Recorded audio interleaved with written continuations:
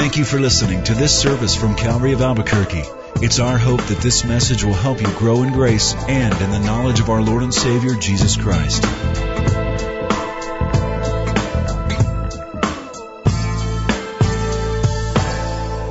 Would you open your Bibles this morning to John chapter 3?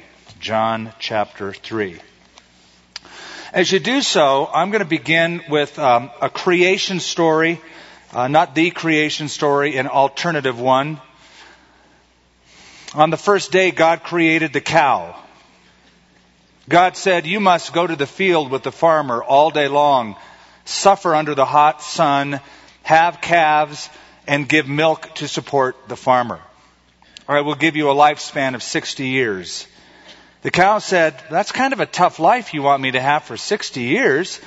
Let me have 20 years and I'll give back the other 40. God agreed. On the second day, God created the dog. And he said, "Sit all day by the door of your house and bark at anyone who comes in or walks past. I will give you a lifespan of 20 years. The dog said, "Well, that's too long to be barking. How about if you give me 10 years and I'll give you back the other 10. So, sigh, God agreed. On the third day, God created the monkey. And God said, "Entertain people, do monkey tricks, make them laugh. I'll give you a 20-year lifespan." The monkey said, "How boring to do monkey tricks for 20 years. The dog gave you back 10. That's what I'd like to do, okay?" God agreed again. On the fourth day, God created man. God said, "Eat, sleep, play, enjoy. Do nothing. Just enjoy, enjoy, enjoy. And I'll give you 20 years. And man said, "What? Only 20 years? Tell you what, I'll take my 20 and the 40 the cow gave back, and the 10 the dog gave back, and the 10 the monkey gave back. That makes 80. Okay?" "Okay," God said, "you got a deal." So that is why, for the first 20 years, we eat, sleep, play, enjoy, and do nothing. And for the next 40 years, we slave in the sun to support our family. And for the next 10 years, we do monkey tricks to entertain our grandchildren. And for the last 10 years, we sit in front of the house and bark at everybody.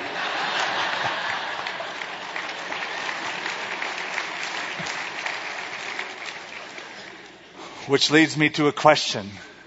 How happy are you with your life? A New York study group discovered that most Americans admit to not being happy with their present life. But can you imagine having a whole new life, a brand new life, a do-over, a fresh start? Well, that takes us to John chapter 3, the most famous chapter in the Bible. Everybody who's anybody knows John 3:16, the most famous verse in Scripture. But the conversation that spawned that verse is a conversation between Nicodemus and Jesus, and it happened at night. And that's why the name of my message, tongue-in-cheek, is Nick at Night.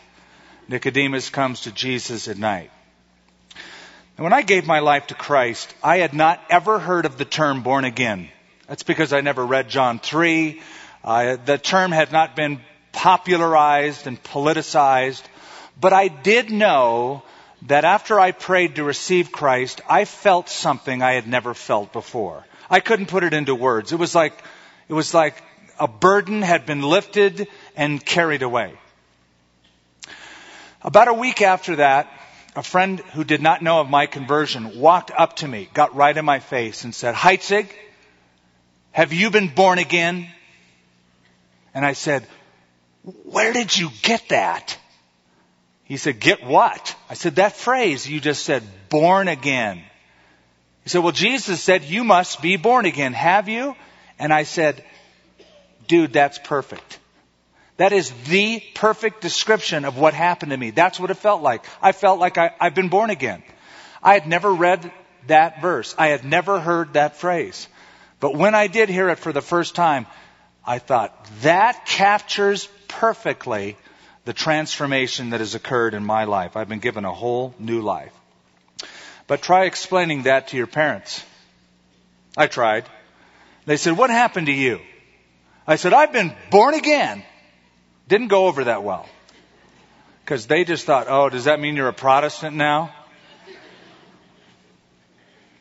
When I think of the story of Nicodemus, I think of a friend of mine. You've heard him before, Marty Getz, who has come and played on many occasions. And you know when he sings that one song about his own transformation?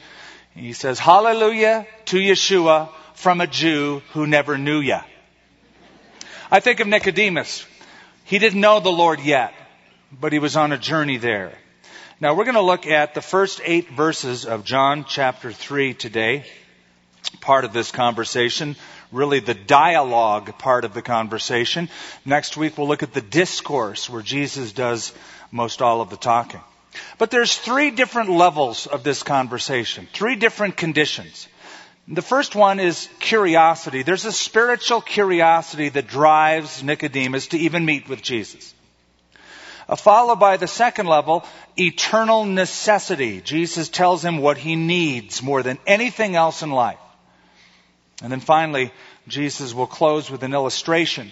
I'm calling that observable activity. We'll explain as we go, but let's look at the first, the curiosity, the spiritual curiosity.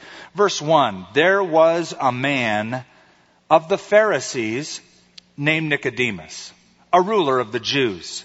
This man came to Jesus by night and said to him, Rabbi, we know that you are a teacher come from God, for no one can do these signs that you do unless God is with him. There's 3 words that describe Nicodemus. He was religious, he was rich, and he was a ruler. Let me explain. Nicodemus is a Greek name, though he was a Jewish man. That was not all that uncommon. His name means ruler or victor over the people, one who rules over the people. The Talmud tells us that Nicodemus was one of 4 of the richest men in the city of Jerusalem. Later on, we'll see that he pays for the myrrh and the aloes to bring to the tomb of Jesus to bury him. He was a wealthy man. He was a Pharisee. And history also tells us that it was Nicodemus' son who later on will negotiate with the Romans the terms of Jewish surrender in 70 AD before the destruction of that city. A very, very famous man. Now spiritually, verse 1, he was a Pharisee.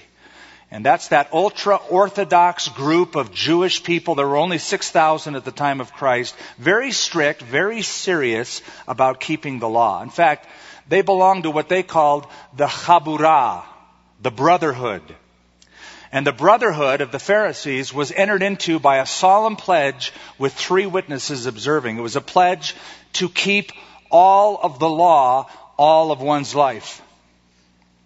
Now, when we hear the term the law, you think and I think of the first 5 books of Moses, of the Bible, the Torah, keeping the Torah, the law. But to a Pharisee, they had added more regulations and rituals called the oral law. Here's an example. In the Bible, the Old Testament, there's only about 3 paragraphs that talk about the Sabbath day law. Laws for the Sabbath day, Saturday, what to do, what not to do. Only 3 paragraphs. But there was something called the Mishnah that was added. This was the codified scribal law. 24 chapters of the Mishnah are devoted to laws of keeping the Sabbath. Then there was something called the Talmud. Now these are rabbinical commentaries on the Mishnah. It came later on, and the longest of the 2 Talmuds was the Babylonian Talmud. 156 folio-sized double pages of regulations on keeping the Sabbath. So it wasn't enough to just say don't work on the Sabbath, don't carry a burden on the Sabbath. They needed that specified. I'll give you just a short example. Well, you can't carry a burden on the Sabbath, but they would say, what is a burden? And so the rabbi said, food equal in weight to a dried fig. Enough wine for mixing in a goblet. Enough milk for 1 swallow. Enough honey to put on a wound. enough oil to anoint a small member, enough water to moisten an eye salve, enough paper to write a customs house notice upon, or enough ink to write 2 letters of the alphabet. If you did that, you were bearing a burden and you were breaking the Sabbath law. And they would have endless discussions and arguments of, well, can you lift a lamp on the Sabbath? Is that a burden? Is that work?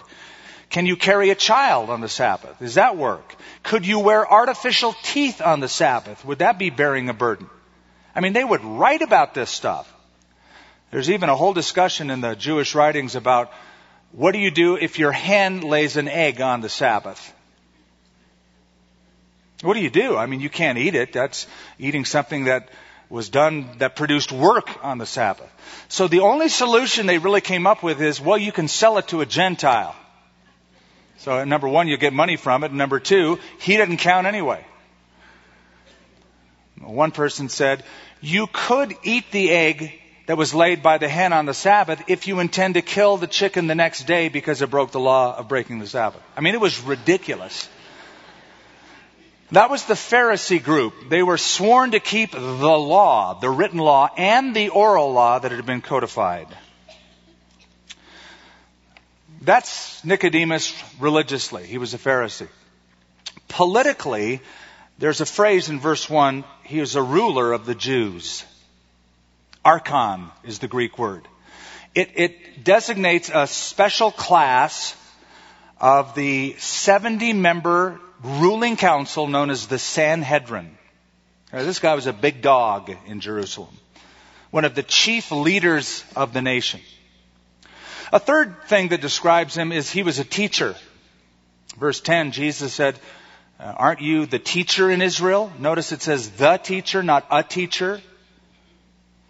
In other words, you are in that special class. Now, history tells us that Nicodemus was one of the most famous, sought-after lecturers on the law in Jerusalem. So here's a guy from the who's who of Jerusalem paying a visit on Jesus. Now, it says that he came in verse 2 at night. Why did he come at night? I don't know how much speculation people write about of why he came at night. People say, well, he came out of fear because he didn't want to be seen. Maybe. Or he came because there was secret sin in his life, and so he came at night. Maybe. But it didn't say why. It just says he came at night. And I wouldn't make a huge deal out of it. I tend to think he came at night just for some quality alone time. The rabbis used to say the best time to study and to discuss the Torah is at night. You're undistracted. Jesus had crowds of people around him by day. Nicodemus has a lot of busy schedule to keep religiously during the day. So he came at night for just some quality, undisturbed time for an interview. And really the important thing isn't that he came to Jesus at night. The important thing is that he came at all. He came. And so instead of making a big deal and castigating him for coming at night, he came. You know, it's funny how some people want to get down on those who would come to Jesus for what they call the wrong motivation. Well, you're coming out of fear. Or you're coming because you had a divorce. Or you're coming because you're in physical pain. Or you're at the end of your rope. So, who cares why a person comes? We're just glad that they do come. And it just happens to be that when you're in a time of pain or distress or loneliness, you're aware of your need at that time more than any other time. You always had the need. You just weren't aware of it then. But now you are. Now you know that you need someone greater than yourself. And that's when many people come to Christ. We're just glad that they come. Notice that Nicodemus calls Jesus rabbi. That's a term of politeness. In fact, it's a term of equality. He's saying, I recognize you as somebody on my level. Rabbi. Now, he was wrong about that, of course. Jesus was far more than a rabbi. He certainly was not an equal with Nicodemus. He was far greater. Nicodemus doesn't know that yet. So he says, rabbi. And notice the plural pronoun. We know. Not I know, we know. Now, who's we? He didn't have a mouse in his pocket. Who's he talking about? He's probably not representing the whole council of the 70 elders, the Sanhedrin, but he's speaking about himself and perhaps a few others like Joseph of Arimathea who would be sympathetic with Jesus because of the signs. And perhaps this would be the Messiah. So he says, and it's again very, very polite, we know that you are a teacher come from God. For nobody can do these signs that you do unless God is with him. Well, that's where he's wrong. Jesus wasn't a teacher come from God. Moses would be a teacher come from God. Jeremiah, Isaiah, those would be teachers come from God. Jesus was far more than a teacher come from God. He was God who had come to teach. But again, he didn't know that yet. But this illustrates how a lot of people deal with Jesus. They will recognize him like this, but their answer as to describe him falls far short of his true identity. Jesus, he's a good person. I believe he was a good person. He was a good teacher. He was a great example. True, but he was far more than that. He was and is God. And Nicodemus will be leading toward that in this conversation before it's over. Now, what is on his mind? Why does he come to Jesus? He's thinking, like all Pharisees thought, about the kingdom. He's spiritually curious. Remember, Jesus had been in Jerusalem all week at Passover doing signs and miracles. Everybody knew about him. Nicodemus heard about them, maybe even saw a couple, maybe even heard Jesus teach. And he was attracted by it. Imagine yourself as a concert piano player. You've been trained by Juilliard School of Music. You have musical degrees. You're a PhD in music. And you can play, you've been trained to play so beautifully after years and years of hard work. So when you play, people come to watch you. But one day, a country bumpkin blows into town who has never had a single lesson in his life. He just played his grandpa's piano in the Ozarks somewhere. And he comes to town, he starts playing piano, and you listen to this and you recognize this person is genius. I don't know where he learned to play like that, but when he plays, I am moved to tears. And everybody who hears him is moved emotionally. That's sort of what it was like for Nicodemus, this schooled, cultured leader of the Jews, watching and listening to Jesus. He had never heard truth like that. He had never seen anything like this. It was like water was poured on his parched soul. He wanted to know more. And so he came. Curiosity brought him. It brings a lot of people. Brought me. I was channel surfing one afternoon when I watched Billy Graham on television and afterwards prayed to receive Christ. But I remember watching that and I was just curious. I thought, look at all those people in that stadium. I wonder why so many are coming to this thing. Curious. And then when people left their seats and walked down onto the field to pray to receive Christ, I thought, I wonder why they're doing that. And I wonder what they expect to see. And I was curious and that drew me in. It draws Nicodemus in. So that's the first stage, the first level, spiritual curiosity. The second is eternal necessity. For you'll notice in verse 3, Jesus answered and said to him, most assuredly, or verily, verily, if you got the old King Jimmy. Literally it's, amen, amen, I say to you, unless one is born again, he cannot see the kingdom of God. Notice Jesus wastes no time with formalities.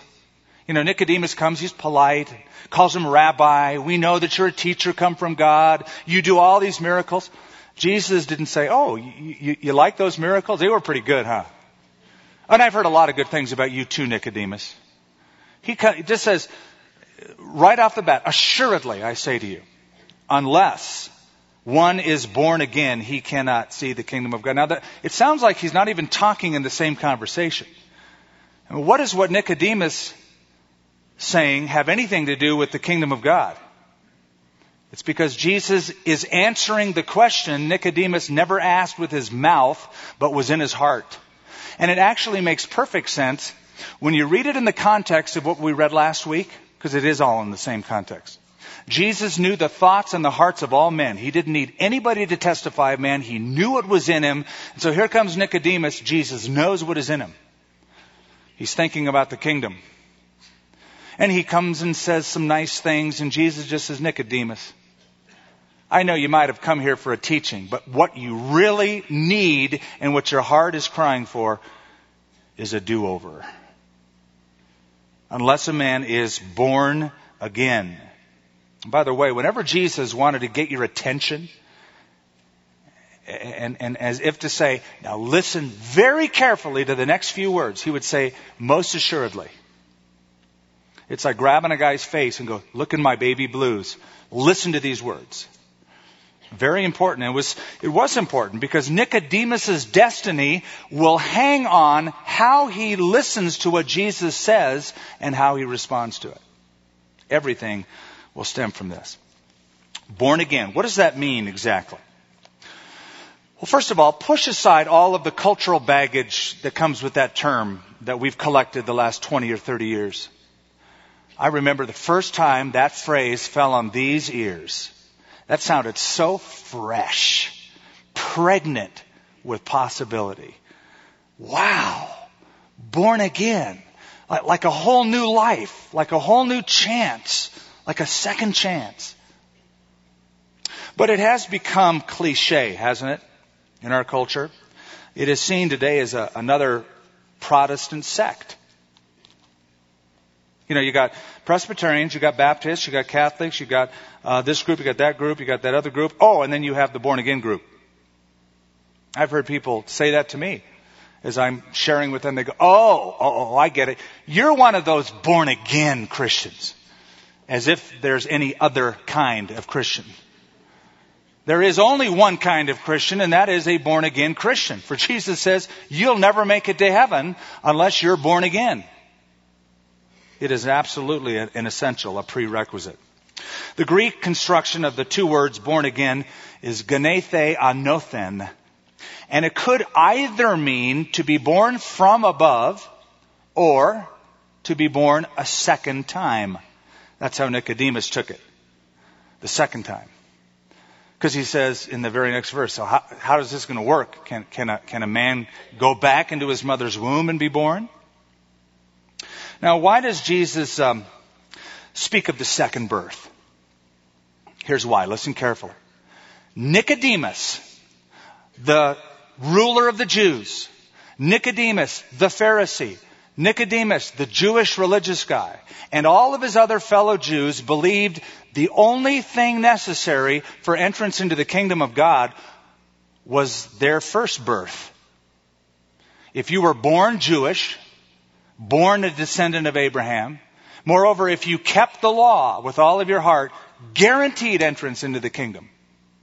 When Jesus said, you got to do it all over again. You got to start all over again. It was like a crushing blow to all of his legalism, all of his religion, all of his good works, all of his sincerity. He's saying it's not enough. You need to be born again to enter into the kingdom of heaven. It's a new birth because it's the entrance into new life. The only reason you live is because of a birth. You had a birth. To have new life, you need a new birth. And the reason we need a new birth is because we were all born dead spiritually. D-O-A, dead on arrival. Ephesians chapter 2, verse 1. And you has he made alive. That's the new birth. Who were dead in trespasses and sins. And not like the Princess Bride dead, not mostly dead, all dead. By the way, you may not know this, but if in Judaism 2,000 years ago, if you were a member of another faith and you proselytized, that is, you became Jewish, they called you reborn. And here's the quote the rabbi said, a proselyte who embraces Judaism is like a newborn child. And so here's Nicodemus, the ruler of the Jews, who knew that, who thought his birth physically was enough to guarantee him entrance into the kingdom, finds out it's not. Here's a guy who thinks he has reserved seats on the 50-yard line of heaven. And Jesus says, you are not even in the game. And it was like crushing blow to him. Now, there's a lot of people today who think the same thing. Well, I'm a churchgoer. Well, I've been a churchgoer all my life. Well, I believe in God, and I mean well, and I'm sincere, and I'm politically conservative. I must be going to heaven. You must be born again. Now look at verse 5 and 6. He presses it further after the question that Nicodemus asks about the method of the new birth. Verse 4, Nicodemus said to him, "How can a man be born when he is old? Can he enter a second time into his mother's womb and be born?" Jesus answered, "Most assuredly," or dude, listen up. "Most assuredly, I say to you, unless one is born of water and of the Spirit, he cannot enter the kingdom of God." Now, I'm not going to bore you, but I found 6 different interpretations of what it means to be born of water and of the Spirit. 6 different views on what that means. Let me tell you what it doesn't mean. It has nothing to do with Jesus teaching baptismal regeneration, that you have to be baptized by water in order to be saved. It could not mean that. And why could it not mean that? For a very simple reason, because Nicodemus would not have understood it. Christian baptism didn't exist yet. So Nicodemus couldn't go, "Oh, I get it." He wouldn't have gotten it. Here's the second reason it couldn't mean baptism. If it meant baptism, then why didn't Jesus go places baptizing people? The Bible specifically says he baptized no one. Well, he'd be baptizing everyone if that was a prerequisite. It can mean one of 2 things, being born of water and of the Spirit. It could simply mean spiritual cleansing, because those 2 terms, being born of the water or the use of water and the Spirit, were an Old Testament description of being spiritually cleansed. I'm going to give you just one example of that. There are several. Ezekiel 36. God promises his people, "I will sprinkle clean water on you, and you will be clean. Your filth will be washed away. You will no longer worship idols, and I will give you a new heart and a new and right desire, and I will put a new spirit within you. I will take out your stony heart of sin and give you a new and obedient heart. And I will put my spirit in you so that you will obey my laws and do whatever I command." It's Ezekiel 36. It could be that Jesus had that passage in mind. Certainly Nicodemus would have understood that passage. He was familiar with it. So it could mean, number 1, spiritual cleansing. Here's another possible way to look at it. When Jesus spoke of being born of water and of Spirit, he could simply be talking about physical birth followed by spiritual birth. And that is because the ancient peoples used to refer to anybody being born, physical birth, as being born of water. You'll find some references to that in ancient literature. You know what it's like when a woman is carrying a child and the fetus, and then the baby is enclosed in a sack of amniotic fluid, and when the baby is about to be born, she breaks her what? Her water. Her water breaks and the baby is born. The baby is born of water. So it could simply be saying this: just as the first birth was necessary for physical life, so too the second birth is necessary for spiritual life. And that would make sense out of the very next verse. When he said, verse 6, "That which is born of the flesh is flesh, born of water. And that which is born of the Spirit is spirit." So it means one of those 2 things, I believe. Well, let's bring this to the third level and the close, and that is the observable activity. Now, Jesus ends this dialogue part almost. Nicodemus has one more question. We'll get to that next time. But he's giving an example of what he's been talking about. And he uses the wind as an example. Verse 7. "Do not marvel that I said to you, you must be born again." You know why Jesus said that? I think it's because Nicodemus was doing this. And his eyebrows were up like, "What? I mean, this is impossible what you're saying. For me to start all over again after all that I've invested in my belief system. Don't marvel that I said to you, you must be born again. The wind blows where it wishes, and you hear the sound of it, but you cannot tell where it comes from and where it goes. So is everyone born of the Spirit." Nicodemus, it's like the wind, and I just sort of picture that as they were talking in the evening, a gust of wind blew through where they were standing. And it was a perfect example. You don't see the wind, you don't know exactly where that came from or where it's going, but though you can't see it, you can certainly feel it, and you can see the effects of the wind. You know what that's like, living in New Mexico. Around springtime, the wind comes up. You can't see it unless it brings the earth with it, the dust that blows with it. But you might be inside, you're all dustied up, and you walk outside, you come back in, you're looking like this, and we know, because of the effect that is unmistakable, it is plainly observable that the wind has affected you.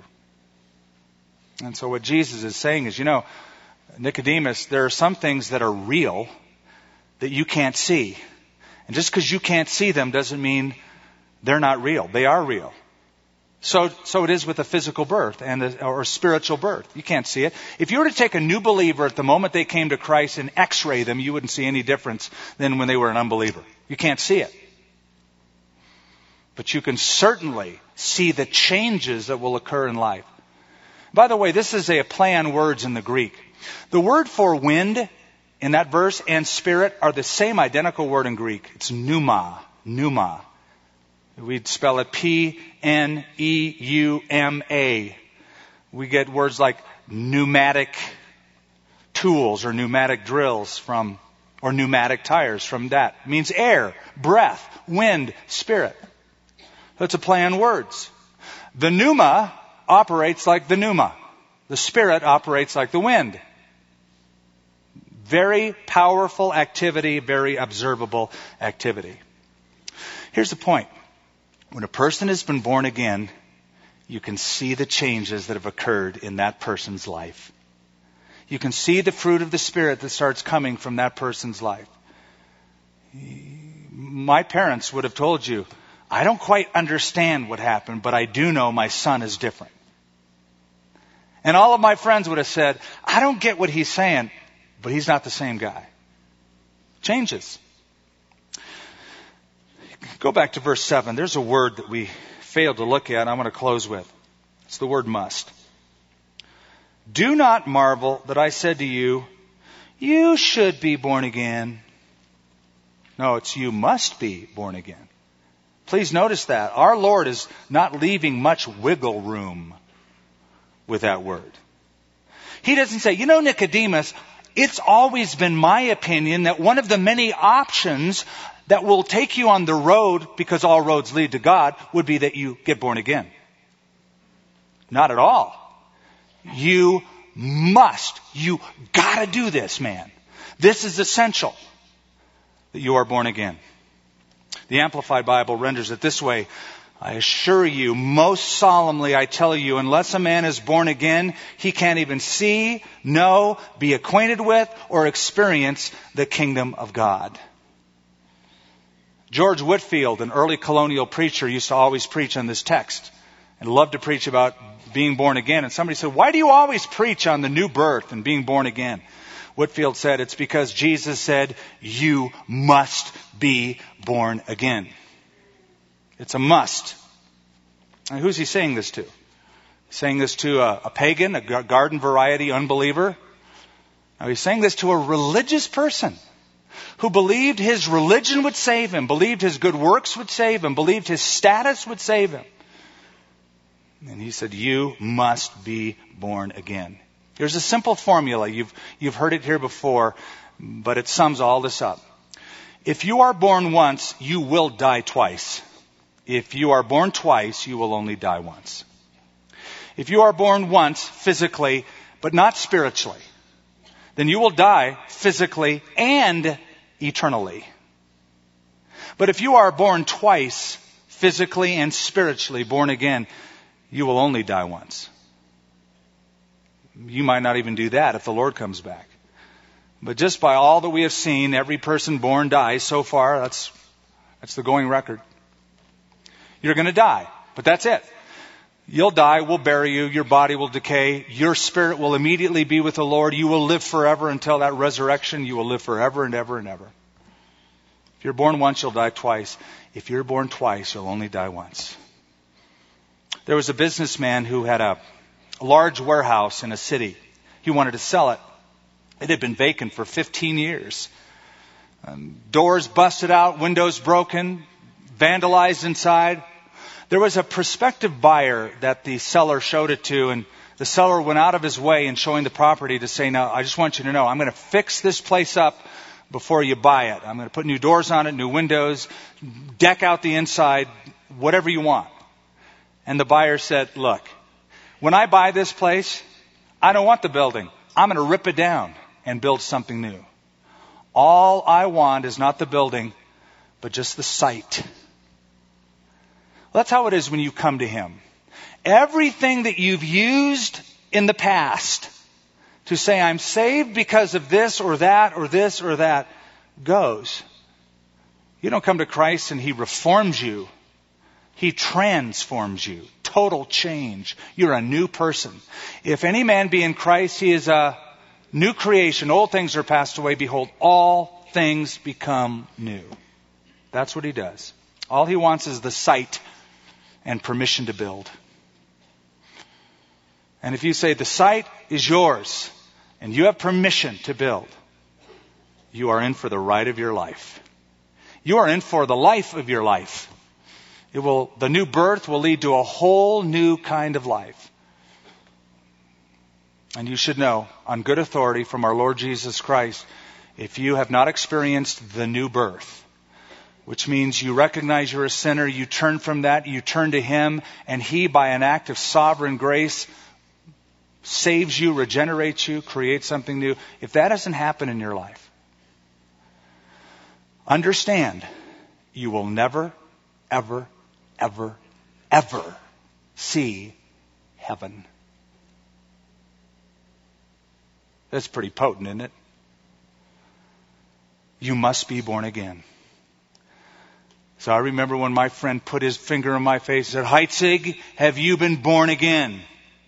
I had been, I just didn't know what it was. Have you been? Do you know for sure? Would you like to make sure?